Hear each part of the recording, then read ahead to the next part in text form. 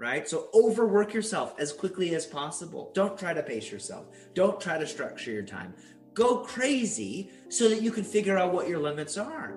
Maybe you don't work a 40-hour work week. Maybe you work a 60-hour work week and you love it. Or maybe like your life only supports 25 hours of work per week and you've got to get really efficient at that. So go crazy, then figure out what your limits are, and then build a schedule around that, understanding that every 3 to 6 months you're going to change and grow, and you're going to keep hitting new limits.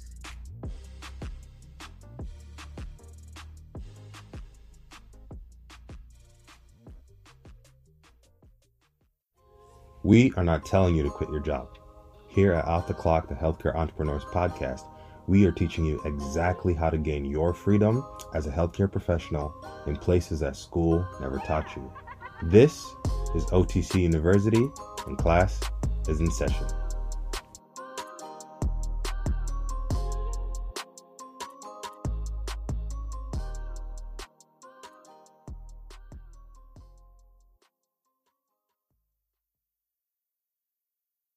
Welcome to another edition of Off the Clock, the Healthcare Entrepreneurs Podcast. As always, I am the captivating, motivating, scintillating, money-making Mr. Carl Bourne Jr., and I'm joined by my main man, Mr. Paul Ching. Paul, say what's up to the people. What up, y'all? I'm Paul, so I'm good. So without further ado, man, you guys know we love to bring you special guests. Very excited about today's guest. And I should tell you that reading one of your books really helped me be able to stand out as a physical therapy applicant to get into school. So just really humbled to have you here. But guys, today we have a successful blogger, speaker, 5-time best-selling author of books such as You Are a Writer, Wrecked, The In-Between, The Art of Work, and Real Artists Don't Starve.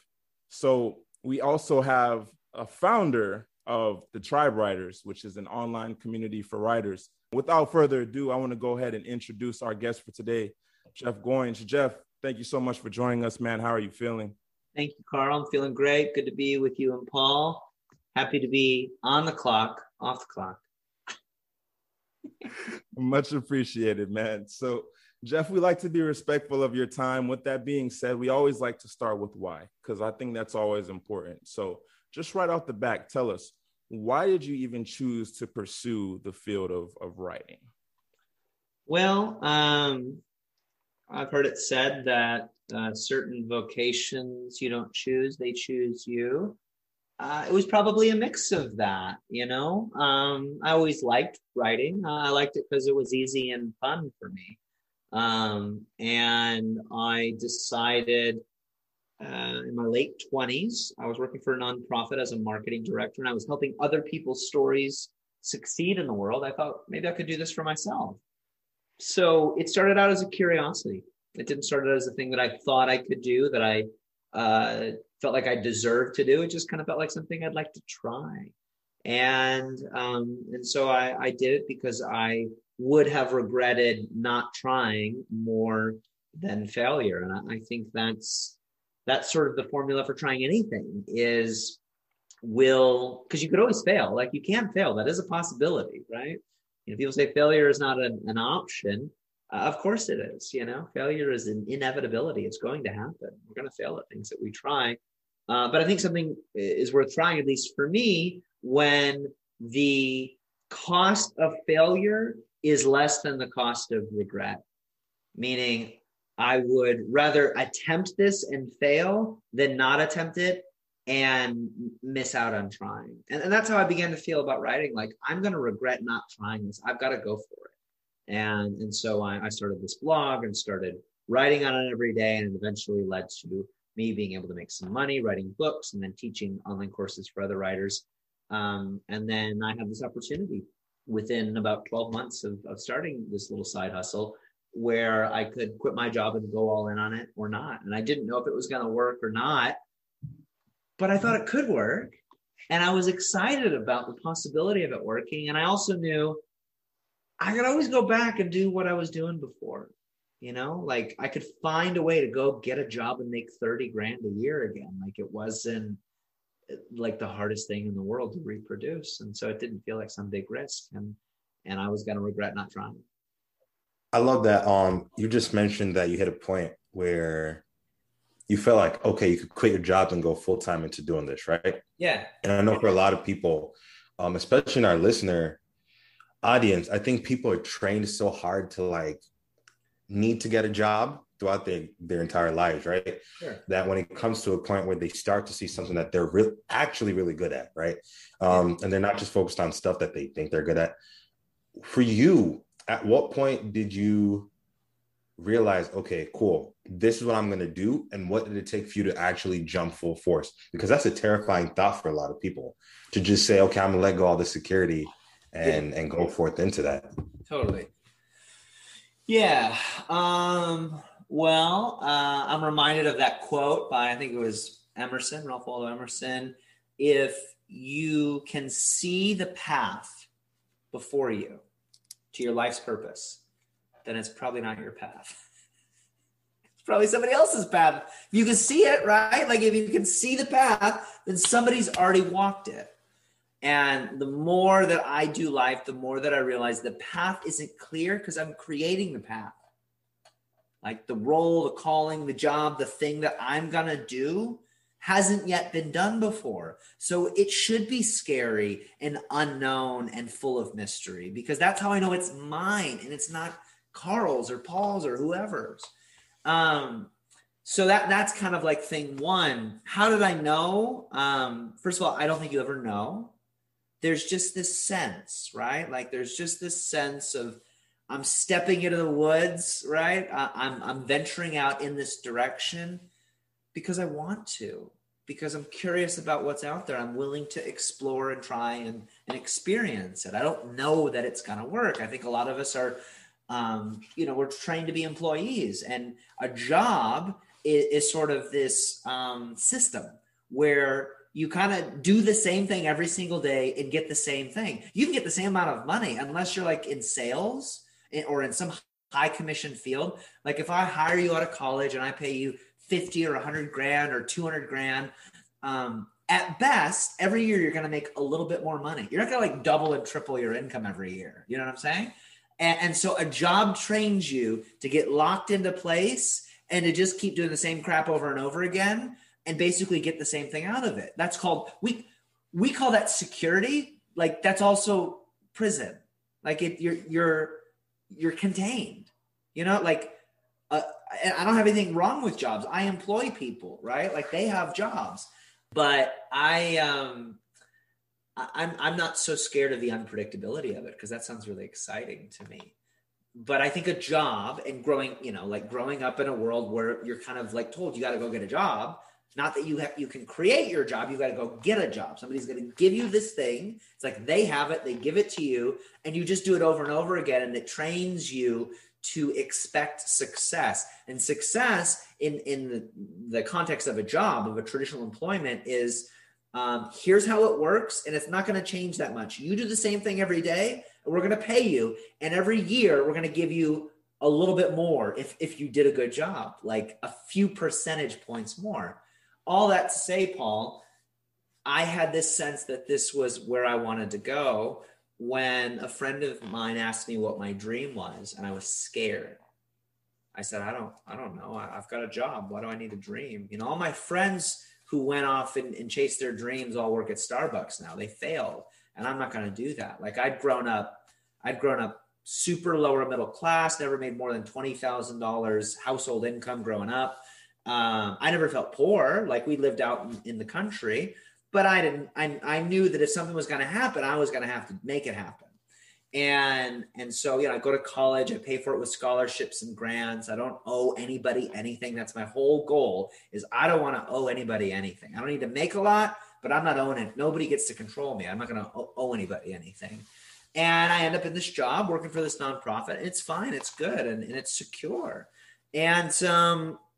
And then my friend asked me what my dream was. And I was like, I'm not going to be like all those other losers who chased their dreams and ended up, worse than homeless. Like, I'll stick with this. I was really scared to face my own dream. And my friend said to me, because he saw it before I could see it, he said, oh, I would have thought you would have said your dream was to be a writer. And I said, what? What are you talking about? How do you know that? He goes, you talk about it all the time. You're doing it all the time. Like it's coming out of you. And so I do think that sometimes the people around us see things in us that we ourselves are afraid to acknowledge, right? Sometimes your calling, your vocation, your dream is like coming out of your skin. And sometimes you're afraid to admit it. I was. And I said, I'd like to be a writer someday, but I don't think that'll ever happen. And he just looked at me and he said, Jeff, you don't have to want to be a writer. You are a writer. You just need to write. And so my answer to your question, Paul, is like, it's the right thing when you already are it, when you're already doing it. You just don't have the freaking title, And so for me, it was like, this is the thing that was coming out of me. It like wanted to be born. And there came a point where I had to own it. I had to go, yeah, this is me. And I've been running away from this and I'm tired of running. So I'm going to step into it and see what happens. Now, Jeff, there was an interview that you did. I want to say this is probably about 7 or 8 years ago at this point. And it was with the creative entrepreneur. Okay. And in that interview, you said that you felt like your 20s can be looked at as like the period of struggling between adventure and commitment. Yeah. And so looking back in hindsight and seeing where you are now, if you could kind of go back to when you first decided to take that leap as an entrepreneur, if you could speak to like a younger Jeff, what would you do differently, or what would be some advice that you would give?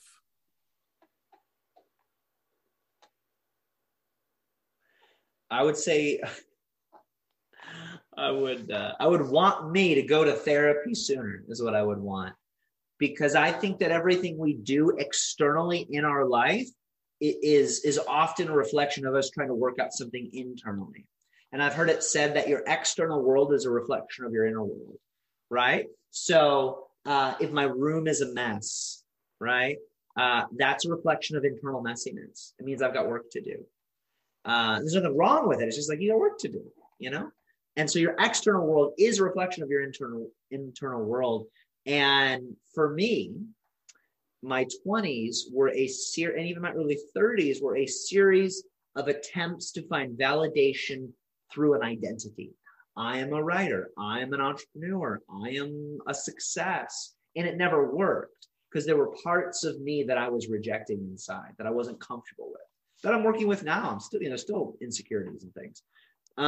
So I wish I could have heard it, because somebody could have said it, I wouldn't have heard it. But I wish I could have heard early on in the process, there is nothing that you can do, no success, no failure, that will define something inside of you that you have yet to resolve. Like there is no way to earn your way into acceptance, wholeness, whatever. I mean, all the cliches that we've heard, Zig Ziglar used to say, everybody believes that money won't make you happy, but we all have to find out for ourselves. Like, I'm going to go get rich and go, oh, make me happy. And there's a certain amount of truth to that. But I really did think that if I did something externally, it would validate something internally. And only recently have I learned that there are certain external successes I am incapable of reaching without first working it out internally, without first kind of figuring out me. There are amounts of money I can't make. There are amounts of happiness and creativity that I can't achieve until I actually settle in myself that I'm worthy of those things, that I'm capable of receiving that. And that's been a hard lesson to learn, to see me 10, 12 years later, repeating lessons that I didn't learn a decade ago. Because life teaches you the same lessons over and over again until you get them. I really love that for two reasons. One, I think, for myself and, maybe for Carl, something I had to, and something I'm currently even processing right now. Just because I just recently moved to Florida. And, before we got on air, I was telling Carl, like, it's crazy because, I have all these things now and I have this house and none of it is Tampa.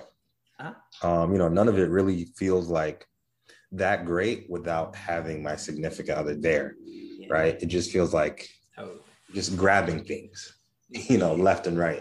So I love that you made point to that, just because I think especially with that money identity, I think a lot of people have, where, you said it best, like no amount of money is going to make you happy.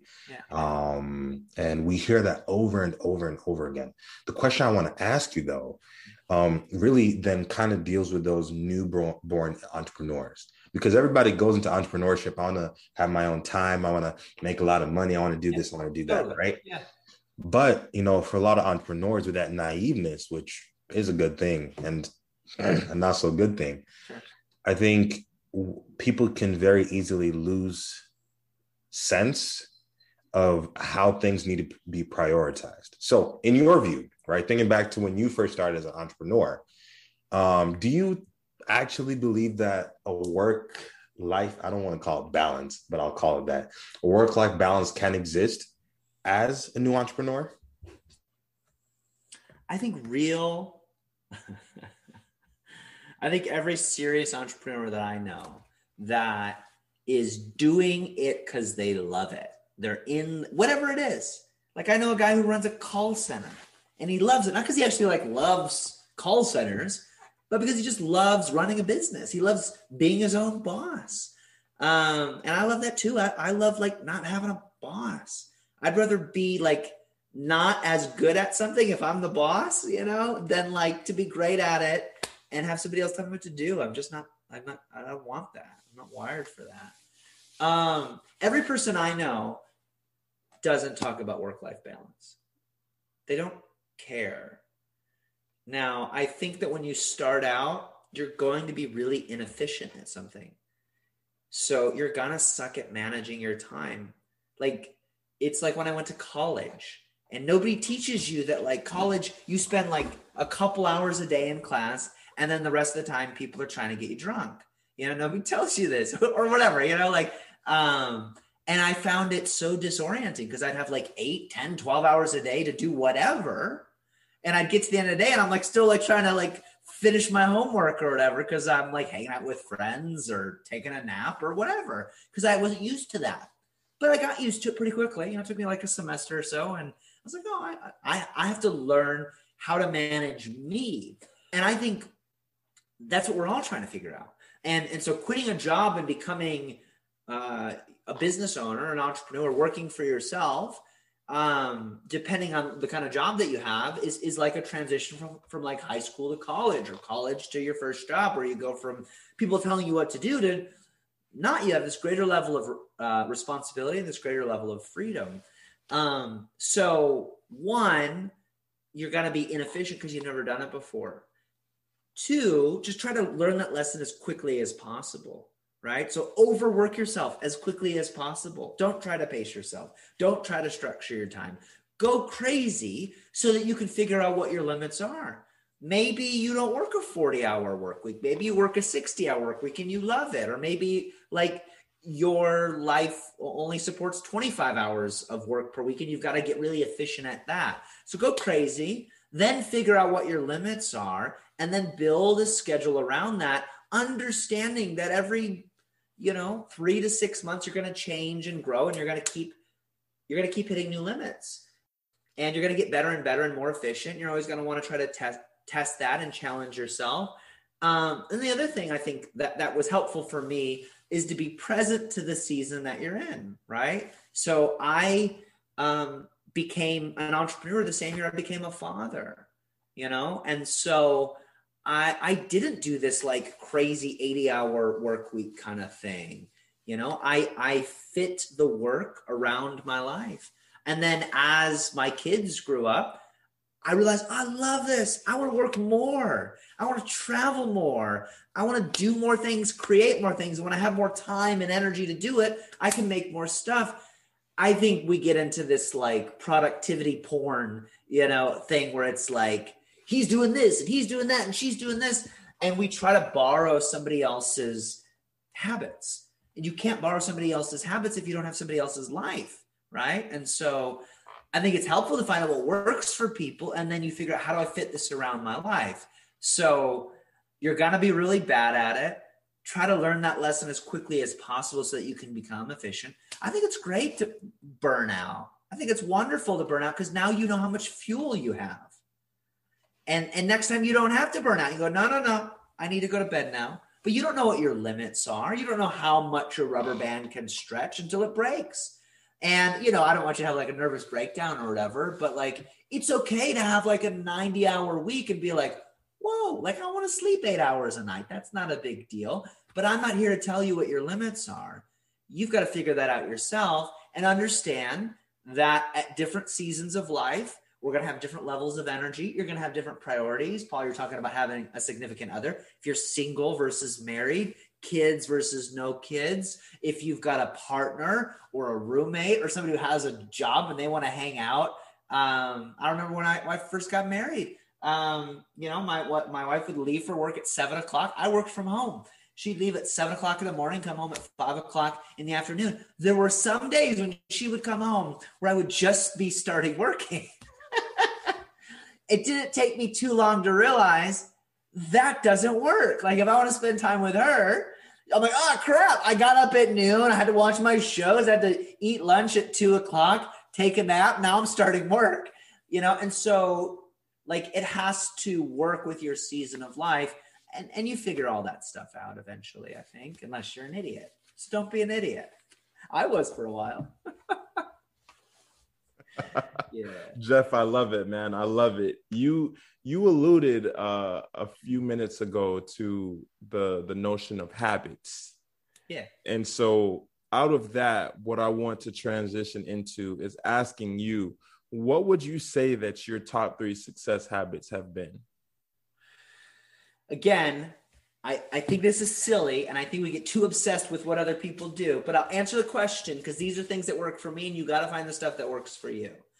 I go for a walk at least every day, sometimes multiple times a day. I've been on 2 walks today. There was a snowstorm in Tennessee last week, and now it's 70 degrees. So I'm like, awesome. I'm going for a walk. I love spring. It's not spring in February, but it feels like spring. Going for a walk has become a really important daily practice for me. Helps me think better, helps me move my body. Sometimes I wake up, I feel very anxious, very nervous. And I don't know if you guys have experienced this, but for years I would wake up and I just start working. And actually what I do now is I wake up, I kind of look at my phone, I check my schedule. That gives me some peace. I make sure there's no like crazy urgent things that need tackling. And these days there really isn't. And then that gives me some peace to go spend an hour outside going for a walk. So I go for a walk every day.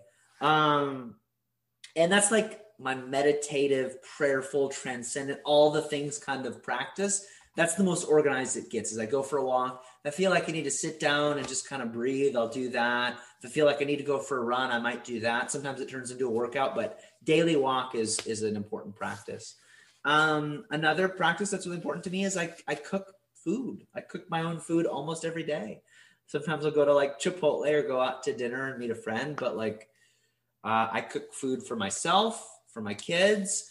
Sometimes I'll have somebody over for dinner. I love the creative act of making something, sometimes spending 2 to 3 hours at night on a meal. I love that because it slows me down. It's the best health practice. There was a TED Talk a while ago that said the best diet that you can have is to just make your own food. You make your own food. You don't have to worry about what you're putting into it because it's just the process of slowing down and making your own food. I love food. I love cooking. And it's a really fun, creative act that doesn't feel like work to me. And so in a way, it's a form of rest. I learned, none of these are like productivity hacks, but they help me feel grounded. I learned really early on when I started working for myself that it was lonely. And so a few times a week, I would ask a friend out to lunch because I would go weeks without seeing anybody, just staying in my apartment working. And nobody tells you this. Nobody tells you that like going to an office is a really great social environment, you know, and that once you start working for yourself, sure, you might make a lot of money and do whatever, but you might be really lonely and bored and you just want to like hang, and you start calling all your friends, you know, and they don't want to talk to you because they're working, you know, they're like, they got real lives. I remember when I quit my job, I had a year's worth of savings. I'd done pretty well. I had a year's worth of savings in my bank account. So I didn't even have to go like do anything. So I just started calling my friends from college, offering them advice that they didn't ask for. Like, hey, don't you want to work for your, I was bored. I was just like trying to help people. And they're like, man, I gotta go. I only have a 20-minute lunch break or whatever. So my third practice is I meet with people. I'll have a friend come over for dinner. I'll meet somebody for coffee. Sometimes I'll meet somebody at a park and we'll just go for a walk or whatever. 2-3 times a week, I try to have intentional in-person time with people if we can make it happen, just because I want that social interaction. So walking, making my own food, and like FaceTime with real people, so important. And like, not like people that you have to be around, you know, like a friend, you know what I'm saying? Like, I see my kids, but it's like, you need me. I want to be with somebody that it feels like an indulgence. It feels like if I don't schedule it, if we don't make it happen, it's not going to happen. I can say that those 3 things have kept me more sane and more successful than all the other stuff, because meeting with people is a great networking tool. Like, almost all of my success comes from people that I met, and that I didn't see them as a stepping stone. I just saw them as a friend that I tried to help. And eventually they became someone or whatever, and they helped me back, or they introduced me to somebody. I heard somebody say once that they never work with friends. And my experience has been, I try to only work with friends, or I try to turn the people that I work with into friends, because, you know, friendship is so important to me. So meeting with people, you know, nourishing myself, exercising in a way that is low impact. I can do it for a long period of time, and I can think really well while I'm walking. Those 3 things have been so helpful to me. Perfect. Thank you for that, Jeff. Yeah. So we're gonna transition, but before we transition into our next question, we have a segment that we do, which is our Black Health segment, just to kind of bring awareness to some disparities and some issues that happen in the Black community. And so today, what we have is peripheral arterial disease, PAD. And for y'all, just to know a little bit about that basically occurs whenever there's like extra cholesterol or fats that are circulating in the blood, and they basically get lodged into the walls of the arteries and kind of clog those. So with PAD, you can see symptoms such as like intermittent claudication, which is kind of like some leg pain. You might have some coldness in your lower extremities and things like that as well. So just for today's segment, guys, make sure that you're monitoring your cholesterol. Make sure that you're paying attention to those warning signs.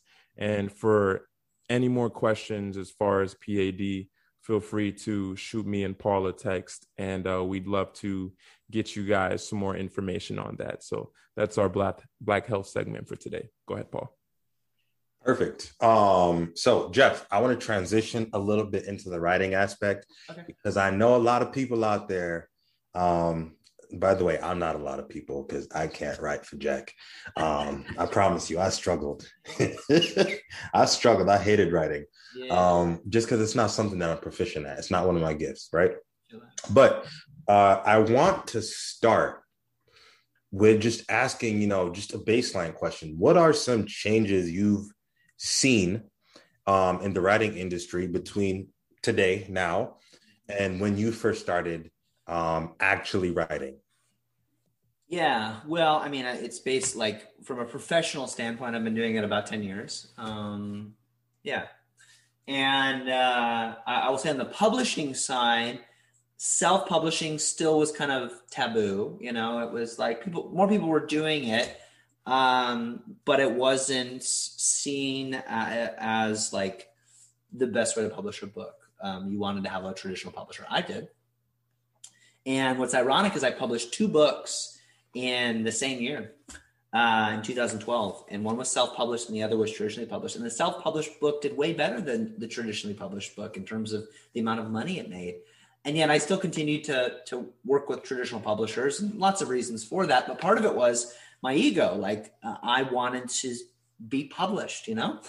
And I would say something that's significantly changed in the past 10 years is I've seen a lot of colleagues and peers switch to self-publishing or independent publishing. I think that is the opportunity to publish a really high quality book exists in terms of self-publishing in ways that it didn't exist 10 years ago. And you can self-publish a book that looks just as good, sometimes better than a traditionally published book.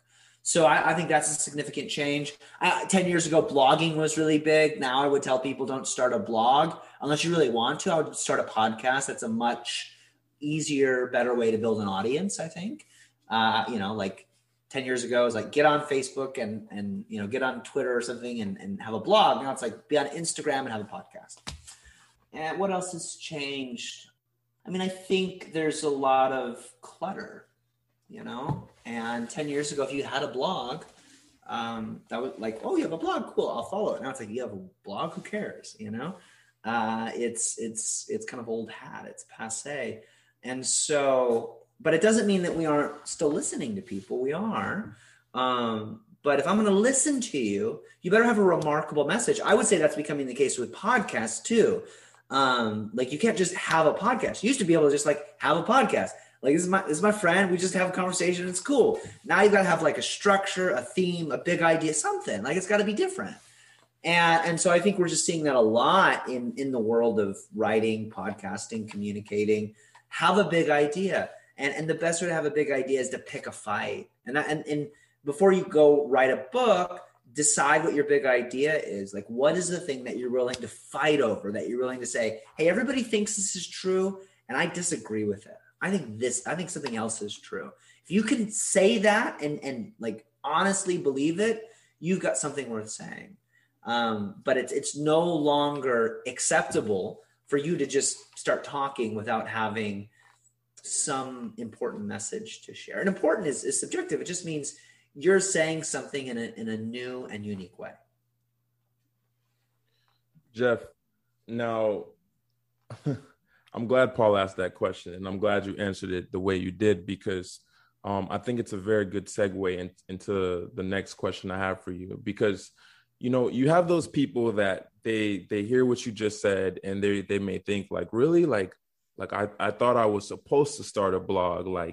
If I am someone who I do write, I thought my first step was to start a blog, but, I could be podcasting. Okay, that's interesting. But how, as a writer, if I'm just starting off, how can I position myself, and how can I position my services to be able to start making some money from that? And what would you say are some different channels of monetization as well that writers should be looking at and shouldn't turn a blind eye to? Sure. Yeah. I do think there is this idea that if you go out on the internet and you start making stuff, you start a podcast or an Instagram account, or you start a blog or something, that if you do it enough and you do it well enough, people start paying attention to you, and then you can make money off of that. And there's a switch that you flick that says monetize, and you go click, and now the money just starts coming in.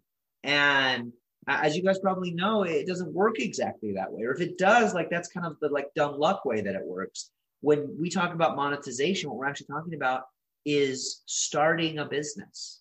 A business, as you guys know, is a solution to a problem people are willing to pay money for. So I know a lot of you want to monetize their content, but don't think that they're starting a business. That's not the best way to start a business, right? The best way to start a business is not to go sit on the corner and wait for people to look at you and then go, hey, I want to sell you something. The best way to start a business is to go, what's a problem that I know how to solve that I think people are willing to pay money for? And then how can I go find people? This is called marketing, actually. How do I find people who are willing to pay money to solve this problem? And so as a writer, a speaker, anybody who can communicate naturally, has an advantage because they're their own built-in marketing department. So when we talk about building audiences, all we're actually talking about doing is marketing the product before we try to sell it. And if you're smart, and I wasn't smart, I didn't do it this way. So I'm not saying you have to be smart, but if you're smart, you actually have a pretty good idea of what you're going to sell before you find the audience. And then you listen to the audience and then kind of figure out exactly how you can sell it to them. So practically speaking, you want to go make money, figure out what's a problem that you can solve for people that they're willing to pay money for. How do you know they're willing to pay money for it? Because they're already paying money for it, right? So like if I want to make money as a realtor, how do I know I can make money doing that? Because people are buying houses through realtors, right? Like, so it's happening. All my friends are doing it. So it obviously works. So now I just need to go find people who want to buy houses.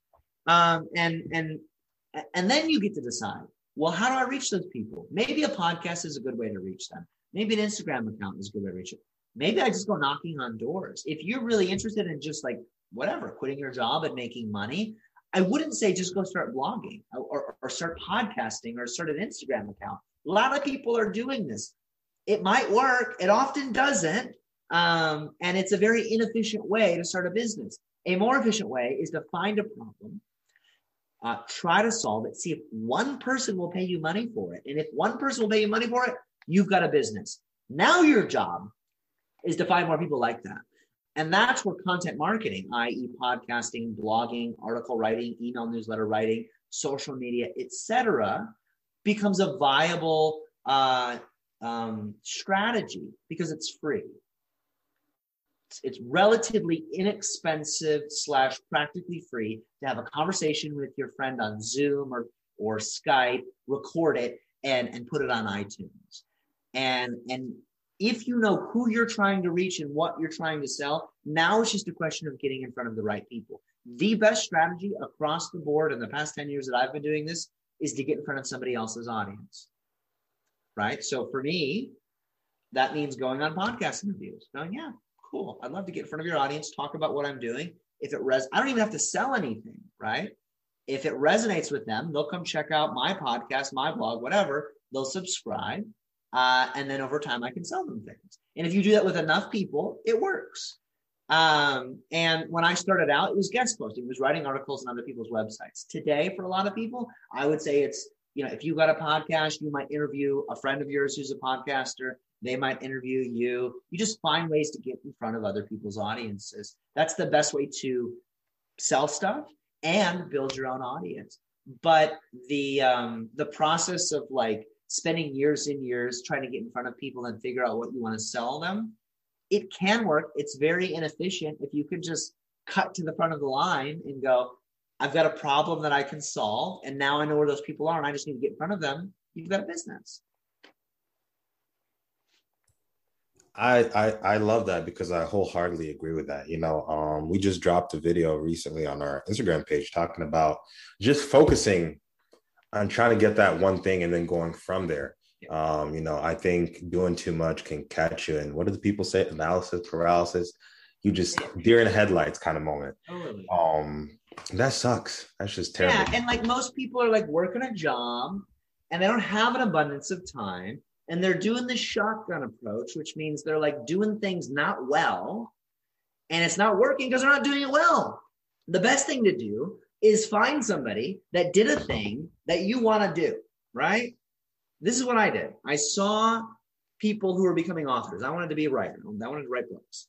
And I was like, how do I do that? Well, I started a blog. All right, I'll start a blog. And then I noticed that these people have large audiences because they're writing articles on other people's blogs, they're guest posting, and they're friends with all of these other influential people. So what did I do? I started meeting other influential. I wasn't influential. I started meeting influential people, trying to like do a favor or something for them, not expecting anything in return, trusting that what goes around comes around. And then when the time came, I would say, hey, I have an article that I want to publish. Would you have any room for it on your blog? Or I have a book coming out. Would you be, up for like an interview or something? You're just finding ways to contribute and add value. But it really began with the network, with connecting with people who were doing the kind of work that I wanted to do and literally copying what they were doing. Oh, you're blogging? I guess I'll blog. And I'll do it my own my own way. Like there's a lot of value to you kind of forging your own path, but pay attention to the people who have succeeded ahead of you and see what they've done. And if a lot of them have done a lot of the same things, then there's probably some principles there. There's probably some stuff that'll work there for you. You don't have to fly blind, and you don't have to do a million things all at once to see what works. Exactly. That's a mic drop too, by the way. Here, let me ask you one question.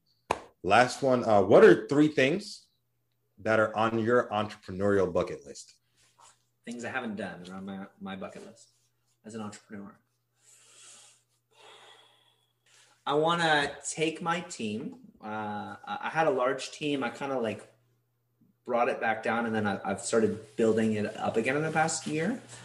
I want to like take my team on like some killer trip, cruise, Disney World, private island, like celebrate a success together. Because for me, for 10 years, success was very personal. It was for me, for my family, it's very individual. And that was cool. It was fine. Then it got old. And I want to have a success that we like celebrate as a community. Like that feels really cool to me right now. Like it's more about us than it is about me. I want to have multiple businesses that are run by other people.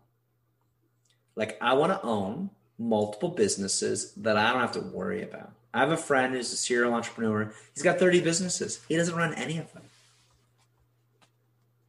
He told me one business, he goes, it's the 5th year that I haven't paid myself because that's not what this business is about. That'll happen eventually. I mean, it's a different level of thinking. You know, I thought I'm going to start a business so I can make money and have freedom. He's going, I'm starting a business because I want to contribute to society and eventually, and the byproduct is eventually I'll make money. But I like the idea of like owning things that other people take care of for you. I love that. It's a different level. It's a different way of interacting. It's using business to improve society, which is what business is about. It's about rendering a service. You know, I don't want to go to a bakery. I don't care if the baker is interested in making money. Like from a capitalistic standpoint, that's going to keep him in business. And because he's interested in making money, he's going to try to please me. I get all that. But like, I want to go there because he serves good bread. You know what I'm saying? Like, I want to go there because I got a need. I'm hungry. / just hankering for a pie or something. And him making money is not what I care about. I care about me. And so the role of business is to contribute to society and culture in a positive way. So I want to get into that, you know, and get out of the meat game. I mean, that's cool for a while. That's fine, but it gets boring. Third entrepreneurial bucket list. I think it'd be fun to have my kids work for me, with me for a little while. They don't have to. It's not like a thing that they have to do, but you know, like as they get older, I'd love to take them on some trips and have them experience what I do. They've seen it.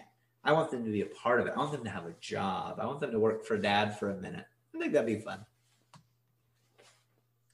Jeff, let me ask you, who would you say right now is on your Mount Rushmore of writers or authors? Either. Yeah, sure. Yeah.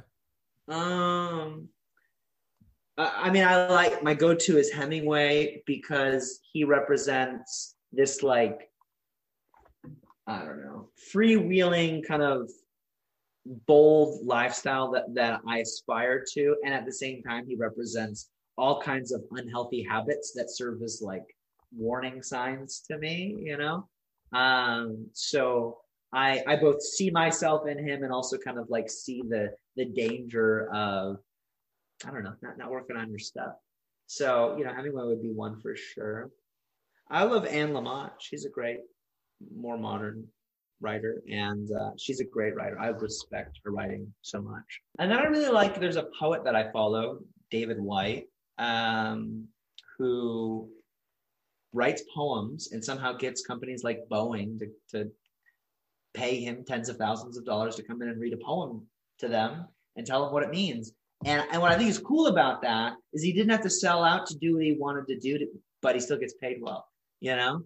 And I love that because I have this belief, or I've had this belief, that like, in order for me to do what I do, I I've either got to starve or I've got to sell out. Like I've got to not do it the way that I want to do it so that you like it, or I have to maintain my integrity, but I'm going to go broke and starve doing it because nobody wants it. And it challenges my assumption that I can't do exactly what I want to do, and people will want it from me. And I love that. I want to lean into that. I don't want to believe that.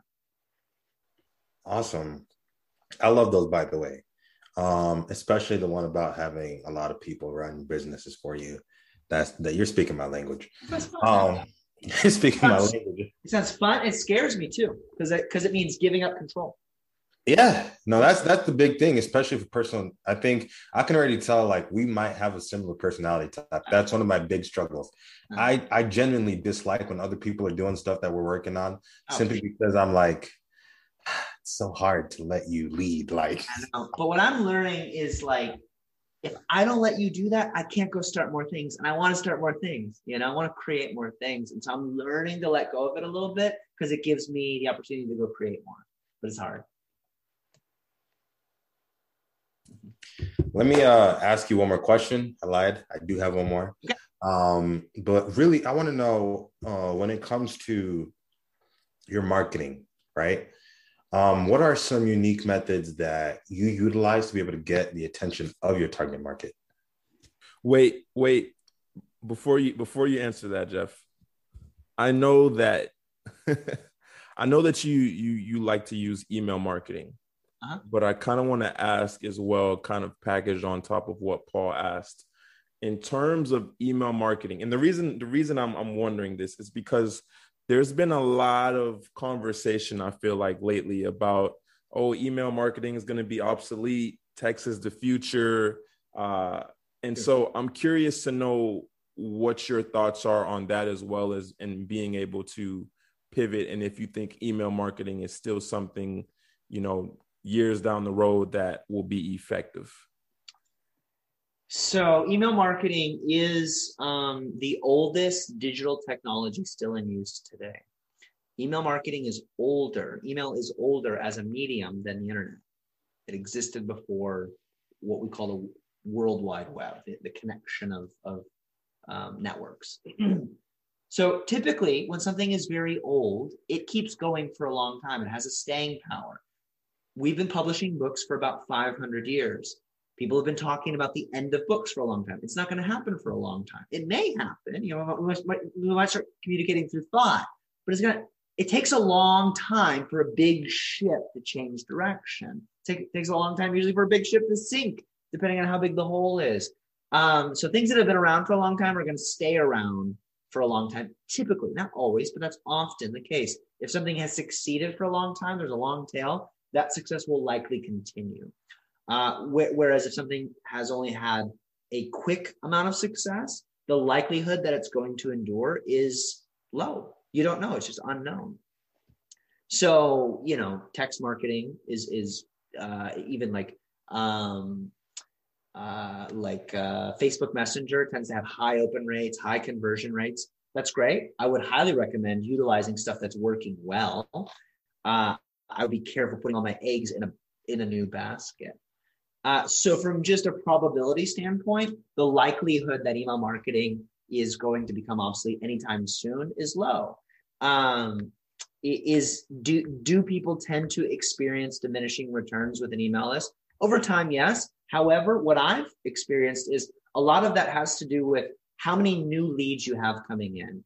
I think it doesn't matter the channel, as long as you own the contact, meaning you've got the phone number, you've got the email address, you've got the whatever. And ideally, you've got as many touch points with a customer or prospect as possible. And you're hitting them from as many different angles as possible. That's ideal. So you've got to own your list, whatever the list is, emails, phone numbers, whatever. You've got to own it. You've got to have access to your people whenever you want to have access to them. Because if I've got to go ask permission to communicate with my target market, I'm giving somebody else control. And I love Facebook marketing, Instagram marketing. These are powerful pay per click and pay per impression tools. But I don't own the audience, and that's very risky. Over time, you want to be building what Seth Godin calls a permission asset, a list of people that have given you permission to communicate with them that over time gets larger and larger, a customer list, a database, whatever you want to call it. So the number one most important aspect of marketing is lead flow. That's the most important thing. Not how big your list is, but how many new leads you're getting in on a daily, weekly, monthly basis. Most important thing. People are most excited to buy from you when they first get in contact with you. This is one of the worst things that you can do, is wait to sell somebody something. Imagine walking into a department store or a store at the mall or whatever, and first of all, somebody asks you, can I help you with anything? No, I'm just looking. That person wants to buy something. The best thing that you can do when somebody walks into your store is try to sell them something without like scaring them away. Try to sell them something small, something easy that gets them wanting to come back. The worst thing you could do is say that there's nothing for sale. You just can look, right? That'd be crazy. A lot of people do this with their email lists and whatnot. So what do I think about email marketing? I think a lot of it has to do with lead flow. People have been saying since I've been doing email marketing, people have been saying it's dying. That's not been my experience. What has been my experience is that as your list stagnates, your conversion rates go down. But if you're consistently generating new leads, like I think a really good flow is like Facebook and Instagram marketing into an email, into like a free webinar or download or something. Get the email so you can continue to communicate with them. If you can get their phone number, great, get it. If you get their social security number, great. Get whatever information you can. Email is great because we're used to giving our email away. We're not as used to giving away our phone numbers. If you can text people, I think that's a great ancillary thing. But everybody has an email address, and so it's just a really easy thing to do. So I'm still a fan of email marketing as a hub, and then I like PPC, as sort of a easy lead flow. I pay money, I get a lead. If I can get my return on my ad spend, I can do that all day long while growing my audience and then selling my audience stuff over whatever period of time I want. To answer your question, Paul, my marketing hack is vulnerability, transparency. The more I open up to my audience, the more they respond. And I want to say, like, when we did this, we made this much money. And honestly, I think, Paul, for me, it's just like every time I go to a place that I'm a little bit scared to go to, even though like I'm like helping people solve practical problems, when I share stuff about me personally, and this may be because I'm an author and my audience sees the things that I've done and in some ways wants to replicate those things in their own life. But you guys are personalities as well. I'm sure there's a certain amount of that as well. And so when I show them not just the successes, but the failures and the hard things, that humanizes it. And it like empathy means that you're like feeling with the person, right? And so I think in order for me to trust you, I got to feel you, right? There's a lot of authors and thought leaders out there. I remember a friend telling me this about a thought leader. And he said, I hear you, but I don't feel you. And I felt that, you know what I'm saying? Like there's certain people that we trust because they could be lying, but for whatever reason, we just believe they're not. We feel them. We feel what they're feeling. And so that's my quote unquote superpower, just empathy, like just share, not everything, but sharing some things that I don't have to share. And vulnerability is kind of showing you where you could wound me and then trusting that you won't. And when I do that, you go, well, this guy's trustworthy because he just showed me where I could hurt him. And in some ways, it has this kind of reciprocal effect. Well, if he's going to show me where I can hurt him, he's probably not going to take advantage of me. He's probably not going to hurt me because he just showed me how I could hurt him. Does that make sense? Vulnerability is actually sharing a place in you that people could take advantage of, that they could hurt. And so when you do that, people trust you. And trust is the game, period. It is the game of business. There's nothing else to do but earn and keep a person's trust. You do that, there's no limit to what you can do.